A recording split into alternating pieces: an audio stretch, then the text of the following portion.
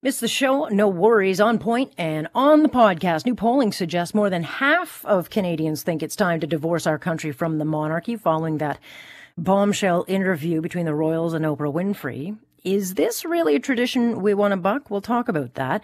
You've lost your job, and now what? We'll talk with someone who lost his job a few years back and had to completely rebuild his life, and now he wants to help those out on their luck do the same.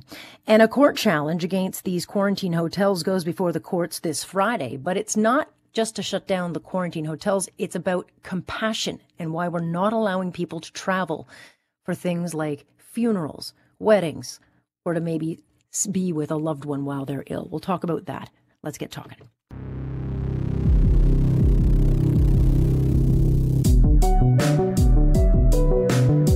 What's your point? You just don't ever get the point. Am I getting through to you? That's the point. You understand. There is a point. That point where enough is enough. Here's Alex Pearson on Global News Radio. I'm listening. I think that people have to realize that it's not that we're flip-flopping. It's just that we try to monitor the evidence. I think the only thing that I would say would have been done differently is the communication support, so that we would have been able to explain all this exactly as we're doing today. And so based on that, I think the Public Health Agency of Canada has now recognized that this support was absolutely necessary, and this is now put in place. Could have been done earlier, but it's the first pandemic of this size, and it was the first time that we ran into so much complications. These experts need to pick a lane on vaccines or they're going to lose public confidence. But, if our experts, if they want people to buy into vaccines, then they've got to be clear and they've got to be consistent and they've got to offer a proof behind their decision making. And today, as you've been learning, the decision makers at the vaccine table are changing who can get AstraZeneca. So they say they're not flip-flopping, but just offering clarification. But what they are doing is flip-flopping and causing confusion. Because not only will this sow more seeds of doubt for those already hesitant to get poked, but up until yesterday, they were adamant that those 65 and up should not be getting this shot. And now they say, well, the decision is changed. And it comes, of course, as a number of European countries pause on using this vaccine altogether. And so what's changed? Like, why is something that wasn't accepted 24 hours ago now fine? And when you look at this vaccine, it is said to be 62% effective for those aged 18 to 64. And so then you ask, why are we giving it then to those who are older and much more vulnerable? I mean, should they not be given automatically Pfizer and Moderna, which would give them the most protection possible?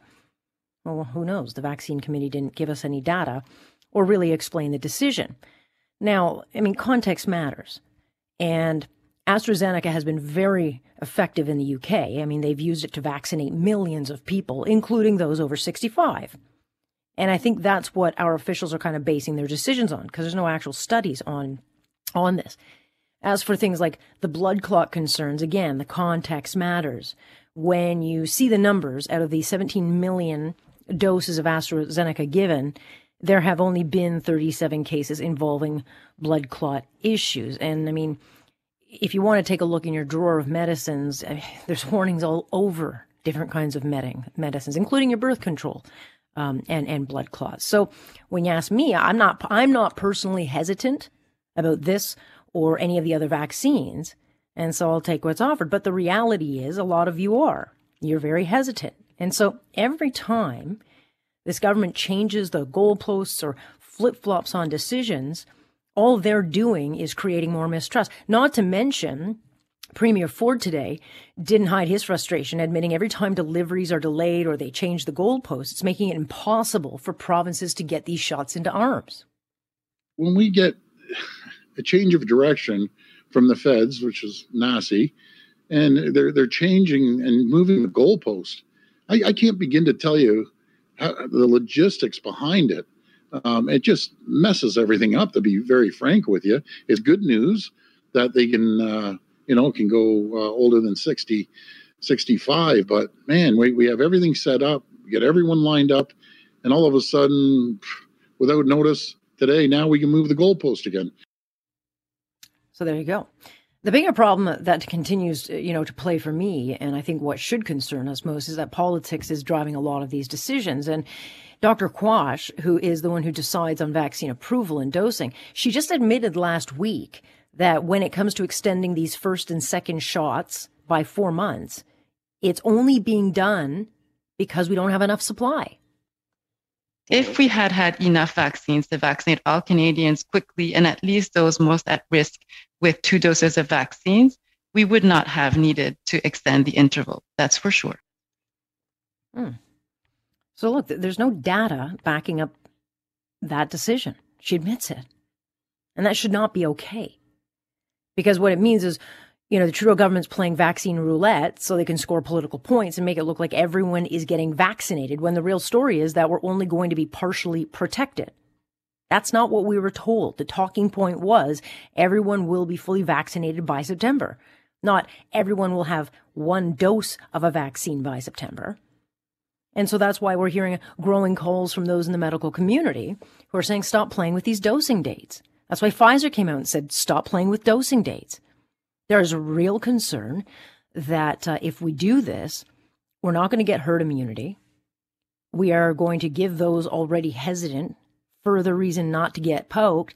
But more dangerously, I think, than anything, is that if you change and play with the dosing and delivery dates, we could risk in this country creating a resistant strain of the virus that will adapt to the vaccine. Then what? I mean, this country would be an absolute pariah around the world. And people would not be very happy. Bottom line is, if those in charge, all these experts, want people to line up for vaccines, then they've got to stop changing their tune. But the sad reality is, and it is the reality, I mean, we have little choice in this country but to take whatever we can get, at whatever age we can get it, because we are so far behind in vaccination that we are going to be dwarfed by these variants and yet another wave of COVID, which is apparently now on us. So we'll see day to day as this thing changes, and we'll talk about this third wave, because I think it really depends who you ask. The science table now says we are in a third wave, but then the York medical officer tweeted out, he says, no, we're not in a third wave. We should not be locking down again. He does not see these variants exploding. But who should be making the decisions on these lockdowns? Who should be making decisions as to what our next few months look for? And there was an interesting exchange during the Premier's press conference today. And he was asked a very straightforward question. If we're going to have kids getting back into things like sports this summer, camps, whatever. And I'll play his question and I'll open the phone lines to you at 7 o'clock, because he stated, it's not his decision, which I would argue with.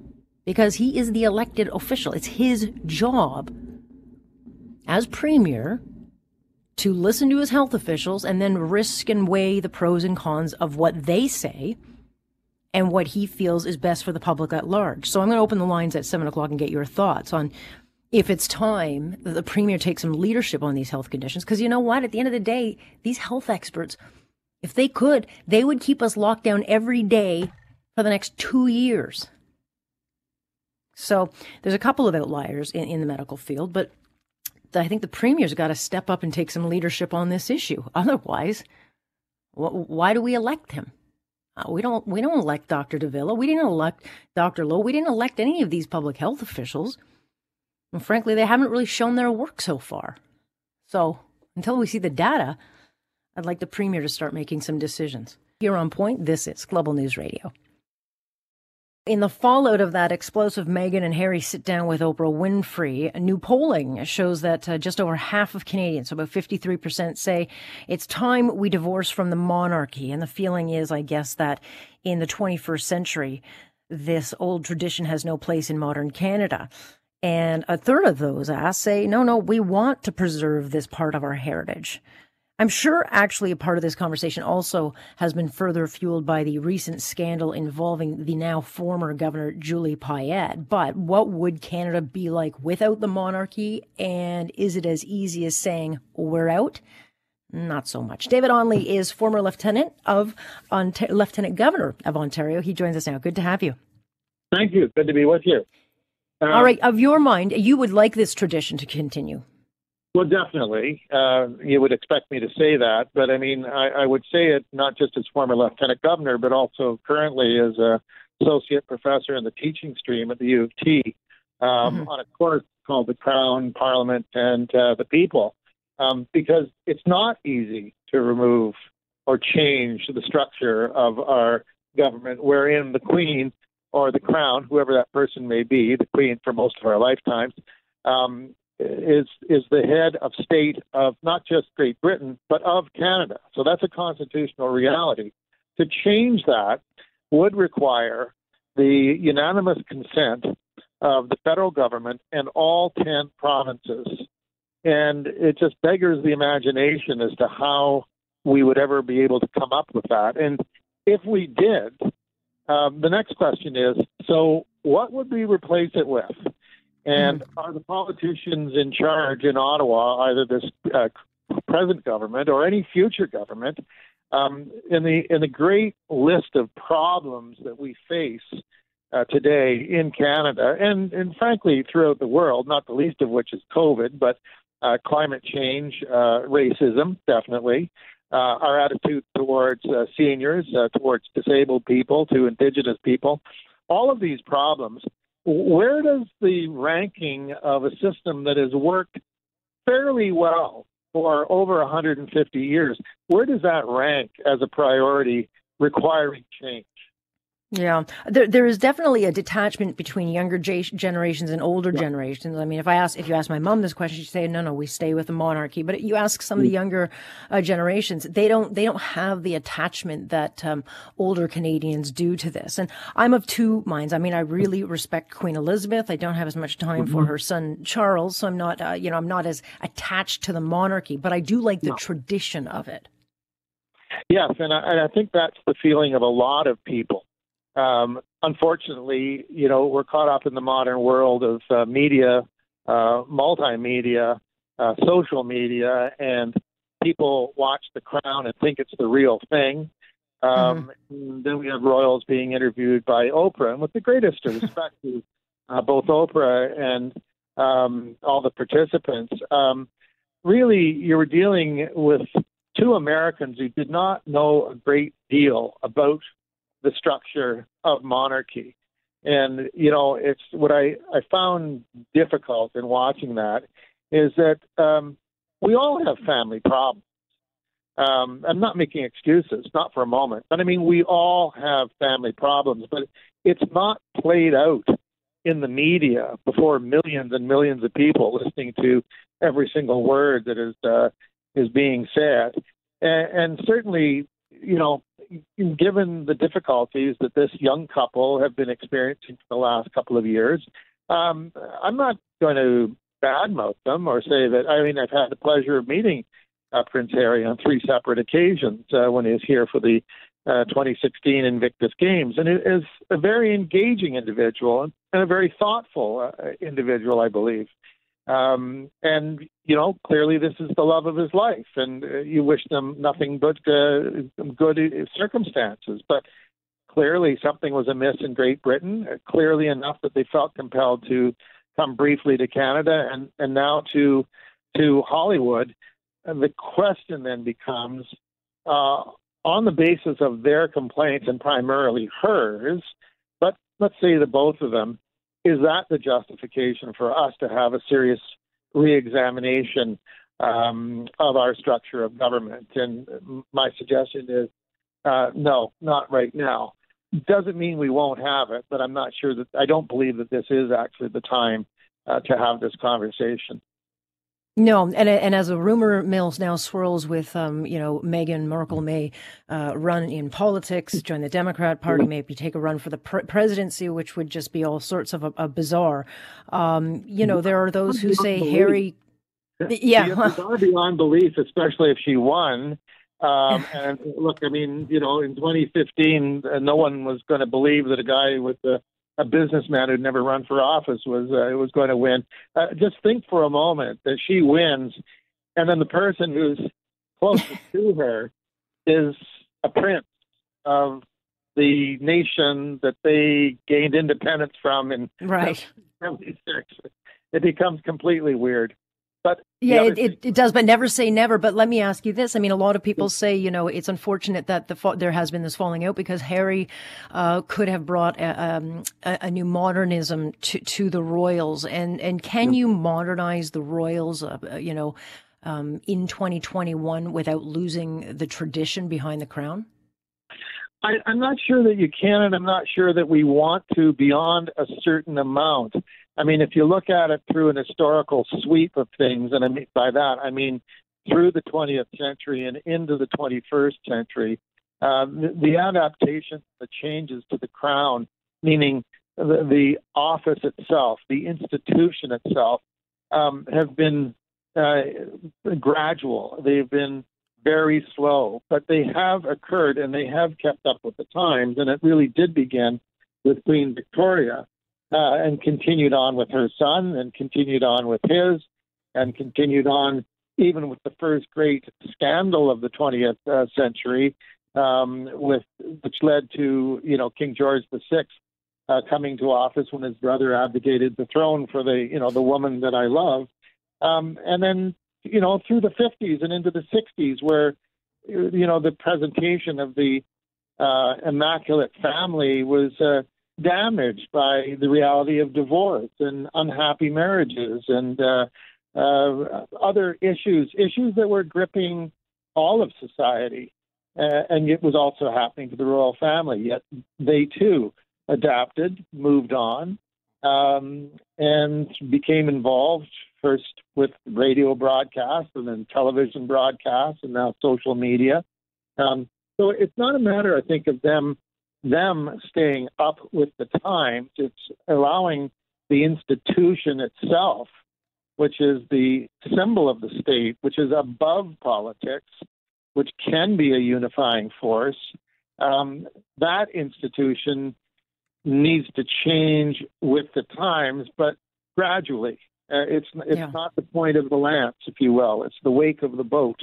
And so with that in mind, it's always good to review. There's never a bad time to talk about it. But, I recall a conversation that took place at Rideau Hall when there was a meeting of the lieutenant governors, and Stephen Harper was there for a luncheon, which was not a common occasion. And the topic came around to talking about potential changes. And he said to us, I'm less of a monarchist than most people think. He said, but I just recognize that changing it would be so difficult politically and so disruptive that it's just not worth the effort, especially since, and we just have to take this into account, along with Great Britain and the United States, our form of government is the only one since 1867 that has consistently remained functional without a revolution or without upheaval. There just are no other examples in the world. So if you're going to say, okay, well, let's get rid of the Queen as the head of state, and as I saw in one poll, let's make sure that the Prime Minister is the head of state. Okay, well, how has that worked out in the United States? Yeah, exactly. Is that what we want? And I don't think so. No, I don't think so either.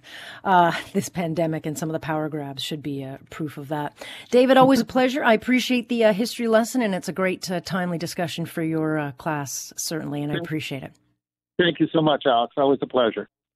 That is David Onley, former Lieutenant Governor of Ontario. And apparently there's a position open for Governor General. Maybe he will be one of the names put into that. We will see. Stay with us. Alex Pearson on point. This is Global News Radio. If you've ever lost a job, then you know how scary it is. And I worked for a company a few years back that shut down suddenly. And I ended up learning I was jobless by watching it happen on the news. And then, of course, once the shock wore off, I had absolutely no clue where to start. I mean, how was I going to get back on my feet in an industry that I love, but is shrinking by the day? I know firsthand how hard that is. And especially if you're older. I mean, imagine being in that kind of position, though, now when we've got millions of people all in the same boat. There are less jobs to compete for. and you likely don't have the skills needed for something new, or you don't even have an updated resume. My next guest ended up losing his job suddenly back in 2017. And when he saw the sudden and severe layoffs just recently over at Bell, he decided to put together a website called Career Recourse, which offers up several experts to help out folks who have lost their jobs and just don't even know where to get started. His name is Craig Colby. He joins us now, and the website is Career Recourse. And I should point out, I mean, you have had a really long career in TV production for decades, and you've got all sorts of awards, and, you know, you've done this for a long time. But then all of a sudden, like so many people who finally get the experience in an industry, you were out on your rear end. Yeah, that happens. And it happens a lot in this business. Yeah, it happens a lot. And for my, you know, I think out on my rear end is being unfair to my former employer. They treated me really well. The job moved out of the country. I understood the decisions they were making. They made sense to me. They were kind to me. They let me say goodbye to my team. They let me do a lot of things on my own turn. They offered me a fair severance package. But and I had wanted it. I'd wanted it for a while. I'd kind of held out for the package. But at the same time, you know, your head is spinning. You don't know, you kind of don't know what question to ask and who to ask it. So that's why I created this Career Recourse, is to try to give my friends and colleagues a leg up on where I was 4 years ago. Yeah. And I mean, once you get over the initial shock, you've got to get your head around the fact that, okay, the severance isn't going to last forever. And some people get a couple of months worth. Some people only get a couple of weeks and just literally don't have, you know, a huge turnaround time. Now, if you have a job, let's say in the hospitality sector, that's going to be a lot more difficult because they're not opened up. There's no, you know, stability right now. But there are a lot of people out there losing jobs in businesses that they've developed, you know, years of skills. And might be a little bit older, and they just literally don't know how to restart or get, you know, a direction on where to go. So does this website help with that? Absolutely. Absolutely. That's one of the things that I think people sell themselves short on, is that you have accumulated skills that you're probably unaware of. People generally do a really good job of selling themselves short. You know, we're all aware of our own shortcomings, and we emphasize our failures rather than our successes. But people have acquired skills not just at work, but throughout their lives. And the interviews, you know, they're not super long. They're not going to reinvent things for you. And there's the contact information for you to call a few people. Most everybody on the site, if not everybody, offers a free session where they can talk about what they do and how they might be able to help you. So just because you've been in a job for a long time and it's disappeared. And I'll give you a television example, a control room producer. You know, they don't tend to write a lot. They're not out in the field directing. They may think, well, you know, what transferable skills do I have in the media? Well, they deal with every department. They make sure a show gets on every day. They're project managing on a daily basis, or, you know, they're producing an event. Those are two places right off the bat they can look at that they may have a career they can move into that's outside the industry if that interests them. Yeah, and your webpage isn't only just about certain industries. Does this apply to all industries? Absolutely. Obviously, I'm inspired by my colleagues in the media, but the information on this is transferable to anybody who's lost a job or anybody who's trying to evaluate. It's divided into 4 sections. We talk about the settlement, things you need to know about the settlement. That's called legal and HR. We have a section on the money. If you're fortunate enough to have a big settlement, there's a lot of questions that come with that too. How do you stay out of a high tax bracket? How do you invest it? What do you do if you have a lot of debt? And then there's the whole wellness portion. As you said, you know, you go through a lot of feelings. There's a huge loss there and a lot of fear. And right now I can tell you it's the least visited spot on the website, but it's really important to look after yourself, because that will enable you to do the things you need to do to put yourself forward in the other areas. And then there's the work section that talks about how to reinvent yourself, what the transformations are like. Can you be a consultant? It talks about the best ways to network. There are do's and don'ts of networking. Yeah. We talk to people about how to set up your camera for a Zoom call and best Zoom call practices. So there's a lot of super useful information on there that you can put to use right away. And, it's all the little answers are a breadcrumb trail to the big answer, which is, what do I do now that only you can answer? Yeah. I mean, the calls come in, fast and furious in the beginning and calls of support and what can I do to help? But those calls do stop. And then you're kind of on your own to discover what's my next step. And forced change does not have to be bad change. I mean, I ended up having to kind of go back to square zero and work on areas that I had strengths in to build myself back up. But I mean, there is no reason why once you've lost your job, you shouldn't take the opportunity to say, what else do I want to do?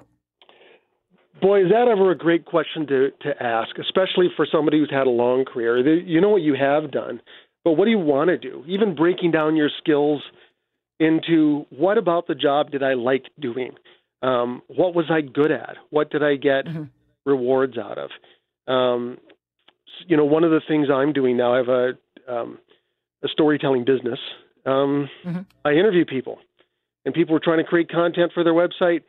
I interview them so they don't have to create content. It's really easy. And I do that because I like that. That's one of the things I like most in my job. And now it is an avenue for me. But I want to go back to one of the things you said, those phone calls, they do stop coming. One of the best tips I can give anybody who's lost their job is reach out to all the people who reached out to you. They didn't do it by accident. They did it because they value the relationship that the two of you have built. So reach out to those people, talk to them, have Zoom calls. When I lost my job, I didn't pay for a lunch for 6 weeks. And it was people want to help you. Let them help you.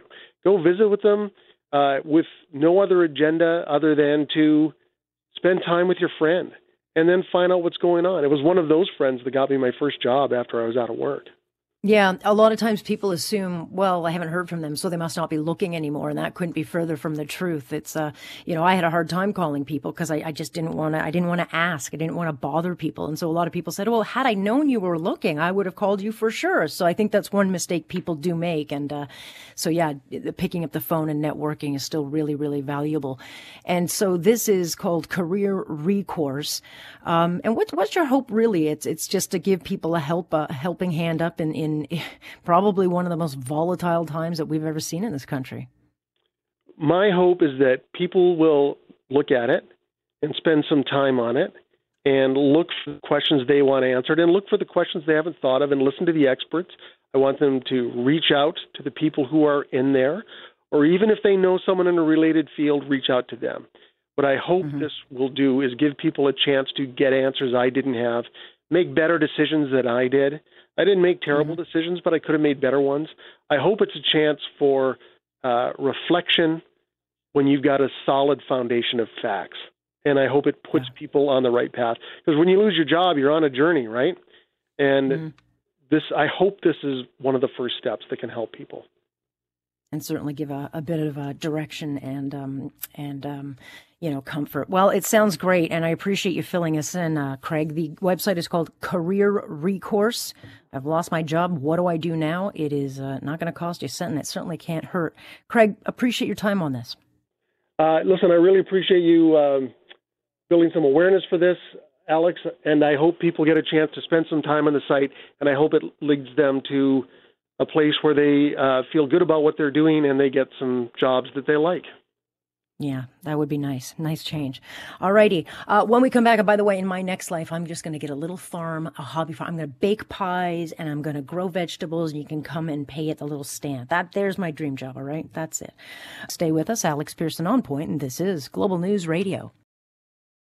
Quarantine hotels have become more than just contentious. I mean, we've had several reported incidents of things like sexual assault and security issues, but they just don't make sense. First of all, they come a year too late, but you've got the Trudeau government forcing Canadian air travelers to stay at a hotel that they mandate at the individual's cost, even though they have come into this country with a negative test. And so now this issue, and I can't say we should be surprised, is heading to court as the Canadian Constitution Foundation represents 5 complainants who are trying to have this program shut down because, as they will argue, it violates several basic charter rights. Christine Van Geyn is litigation director at the Canadian Constitution Foundation, and you will be in court this Friday arguing on this particular case. So what is the argument?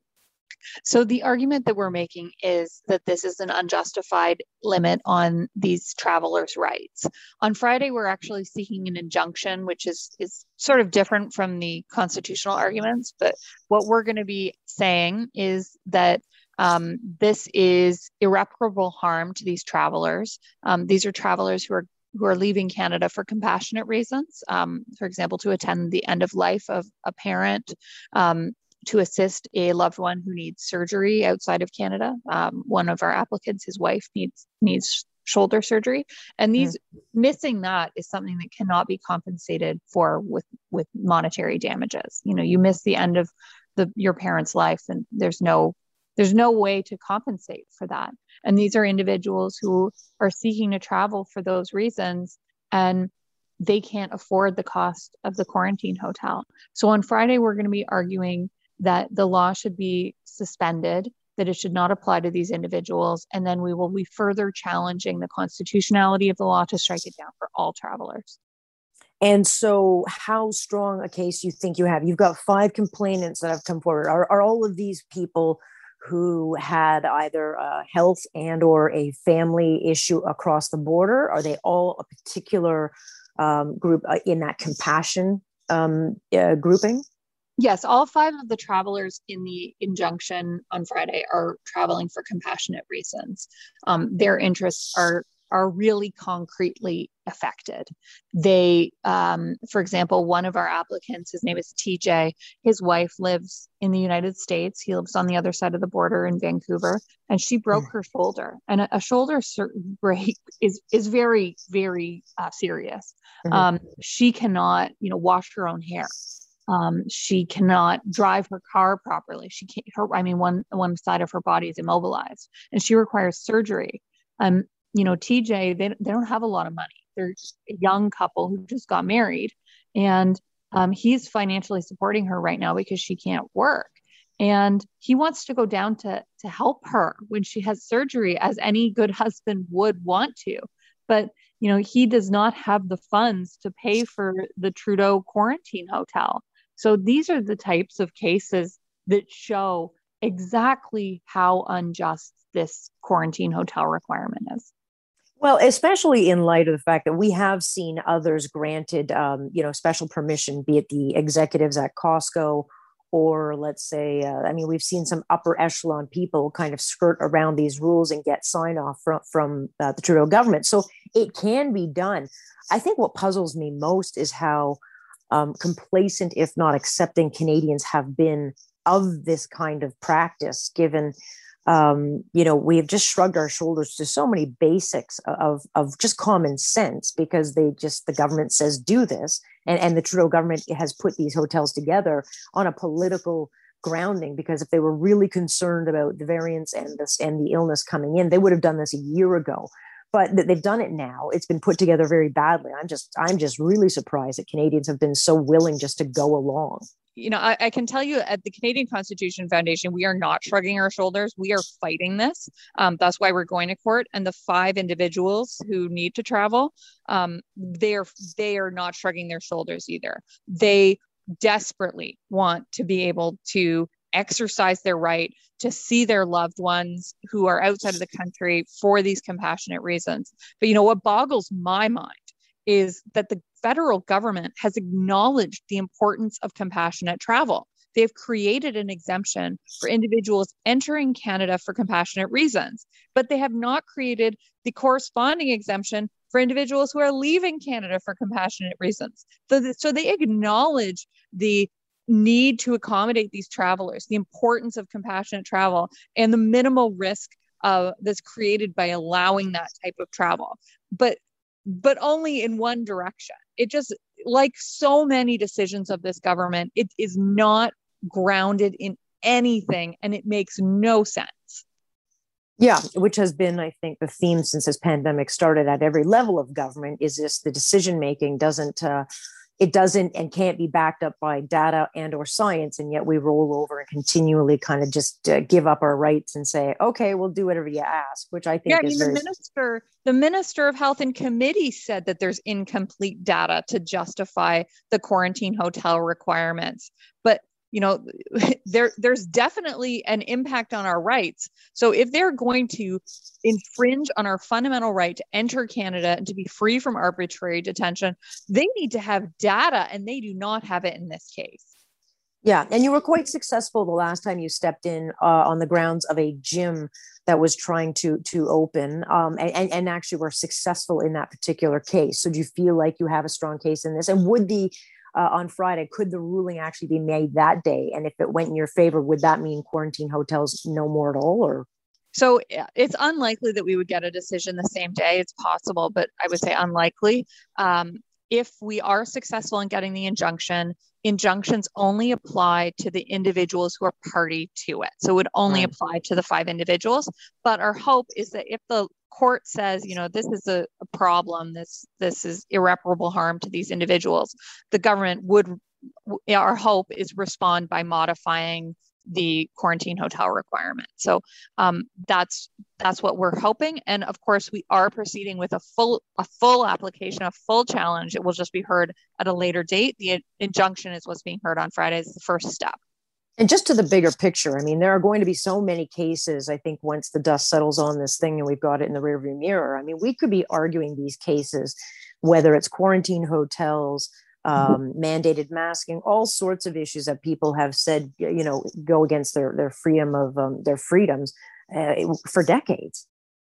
Yeah, and I think that there's also, the possibility of some civil liability here, either for the facilities themselves or for the government, for the way the quarantine hotel policy has rolled out. People there have been sexual assaults at these facilities. Yeah. People have been denied food for up to 23 hours in some cases. So I think that there's a big problem on a lot of different fronts that the government is going to be faced with on these measures. Stay tuned. Christine, I'll wish you the best of luck. I know you're very busy these days, so I appreciate your time. Thanks so much for having me on. That is Christine Van Geyn, and she will be arguing this case, and she's with the Canadian Constitution Foundation, and that matter is in the courts on Friday, so we will keep our eyes on that. Stay with us here, Alex Pearson on Point. This is Global News Radio. You, of course, can join us Monday through Friday, starting 6:30 sharp. I'm Alex Pearson on Point, and this is Global News Radio.